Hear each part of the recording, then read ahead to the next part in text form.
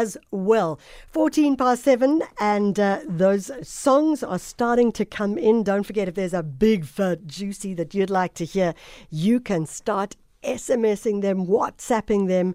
You can even do the old-fashioned phone call, 011-714-2006. Cabo in Pretoria says the Pilanesberg Game Reserve is our guess, the destination. Now, I am not responding. Is it? Isn't it? I don't know, but that's the question today. What is our guess, the destination? This game reserve is known for its geological diversity. Some of the oldest rock formations in the world are found there, dating back millions and millions and millions of years. We're going to stay in the present, though, and we are looking at the relationship between art and nature. And we're staying in Joburg as well with the Wilds Nature Reserve, which has been transformed from this truly unkempt green space, which was in a real decline, to a really popular escape if you want to go walking around and seeing things.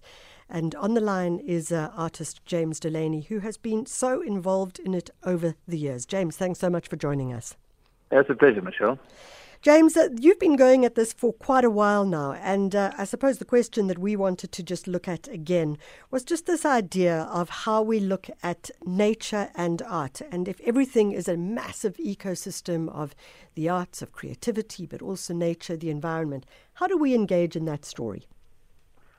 So I'm glad you're asking, because the Wilds now I've been at for about 8 years, and it's become super popular now.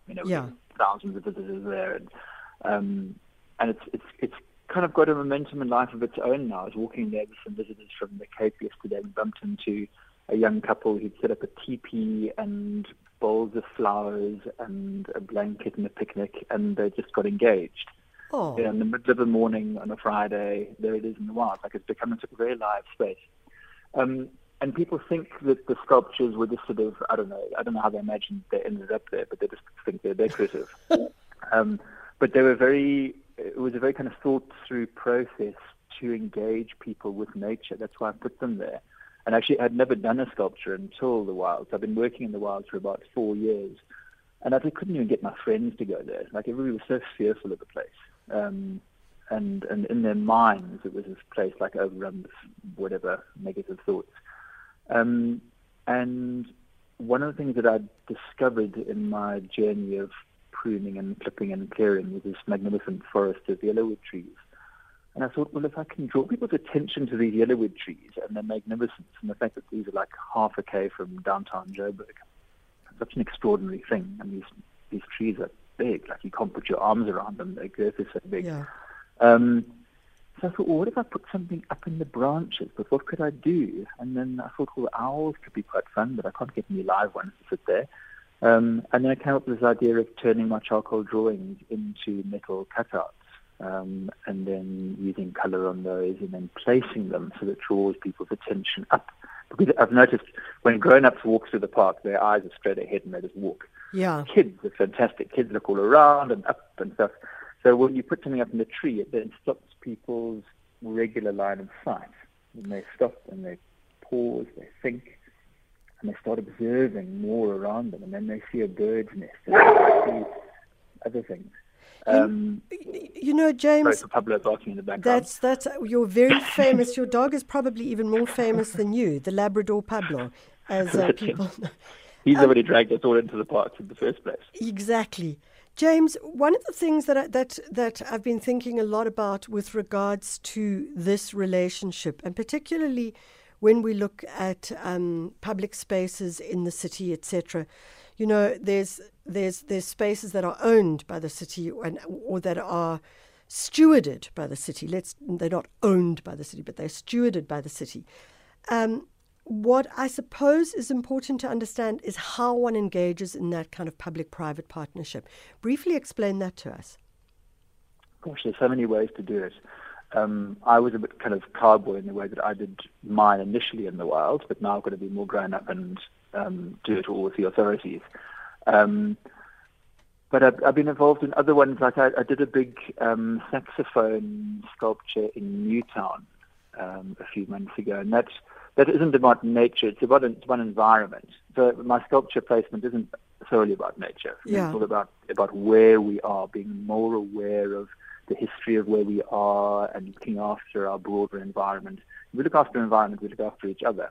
And nature is, of course, the most important part of that. Newtown doesn't have a whole lot of nature, but it has a rich history of jazz music. And that had died off with COVID, and all the venues closing, etc. So what we were asked to do by the late previous mayor was come up with some ideas to bring some life back to Newtown. And so we got together a bunch of other artists, and we thought about what we could do. And so Debong's painted those jazz legends, which you see when you're driving down the M2, the double-decker highway, and you see them painted on the big things that support the highway. And then I did a cutout of a big saxophone, which is in panels. So as you approach it, it looks like a bunch of random pieces of metal. But then as you move to a viewing point, it all comes together. And it comes together with a view of the city behind it, which then, again, draws attention to environment, to the setting and looking after the environment, and about looking after history as well. James, we just need to go to a break, but when we come back, I really would like to understand, you talk about the work that you're doing in the city, and I know that there are a couple of projects that you have been involved in, and we'd love to hear how you see that shifting and changing the space that we live in.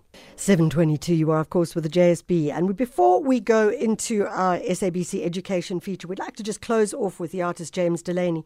We're looking at the work of art and environment and art and nature. We've talked about the wilds, and it's really a place to go and hang out. It's really a place to go and hang out with kids. And as James correctly says, they'll always look up into the forest and see the sculptures of owls hanging from the trees, etc. James, you are doing, as you mentioned, other work. We're looking at Newtown and the like. Critically, this is about getting people, I suppose, out onto the street as well. And in the past couple of years, Joburg has been quite, I don't want to say, it hasn't been very inviting to people onto the street. So how do we get people back onto the street and really enjoying the space that they live in? Well, that's a big question. I can't answer all of it, but I think that art can play a big part, and nature as well. And I'll just touch on, but not go into too much detail, about the new park in Braamfontein. I've been part of a design team with architects and landscapers, etc., designing a park on the Braamfontein Ridge, which will open in the coming months. And it takes a space which was just basically derelict car parks, and has all been ripped up now and designed into a space which combines some of the elements for me of a traditional town square where people can kind of gather and eat an ice cream and chat and watch each other, but also brings nature back into the city. And when there's nature, then there's a sense of calm. And I think that's what the city needs. It needs more green space and more art, because it kind of lowers the kind of the frequency, the kind of the edginess. It softens the sense. When you're walking around a city which is well maintained and well managed, there are always lovely areas just to go for a stroll and to feel comfortable and relaxed. And there's benches to sit on and trees to look at. Yeah. And I think Joburg wasn't really planned in that way. We kind of got this missing piece. Yeah. So there are little bits of green. There's a big piece in the wilds, but it's not quite at downtown. I think the downtown area, it needs a whole lot more nature and a whole lot more art. Yeah, we need places where children can be as well.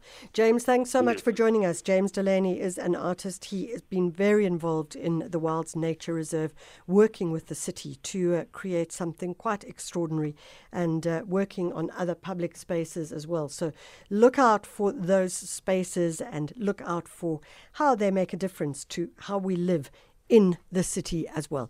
It's 7:25. We go into our mandated feature by the SABC Education. And the question we asked the kids today in Know Your Country was, which Sports World Cup has South Africa hosted?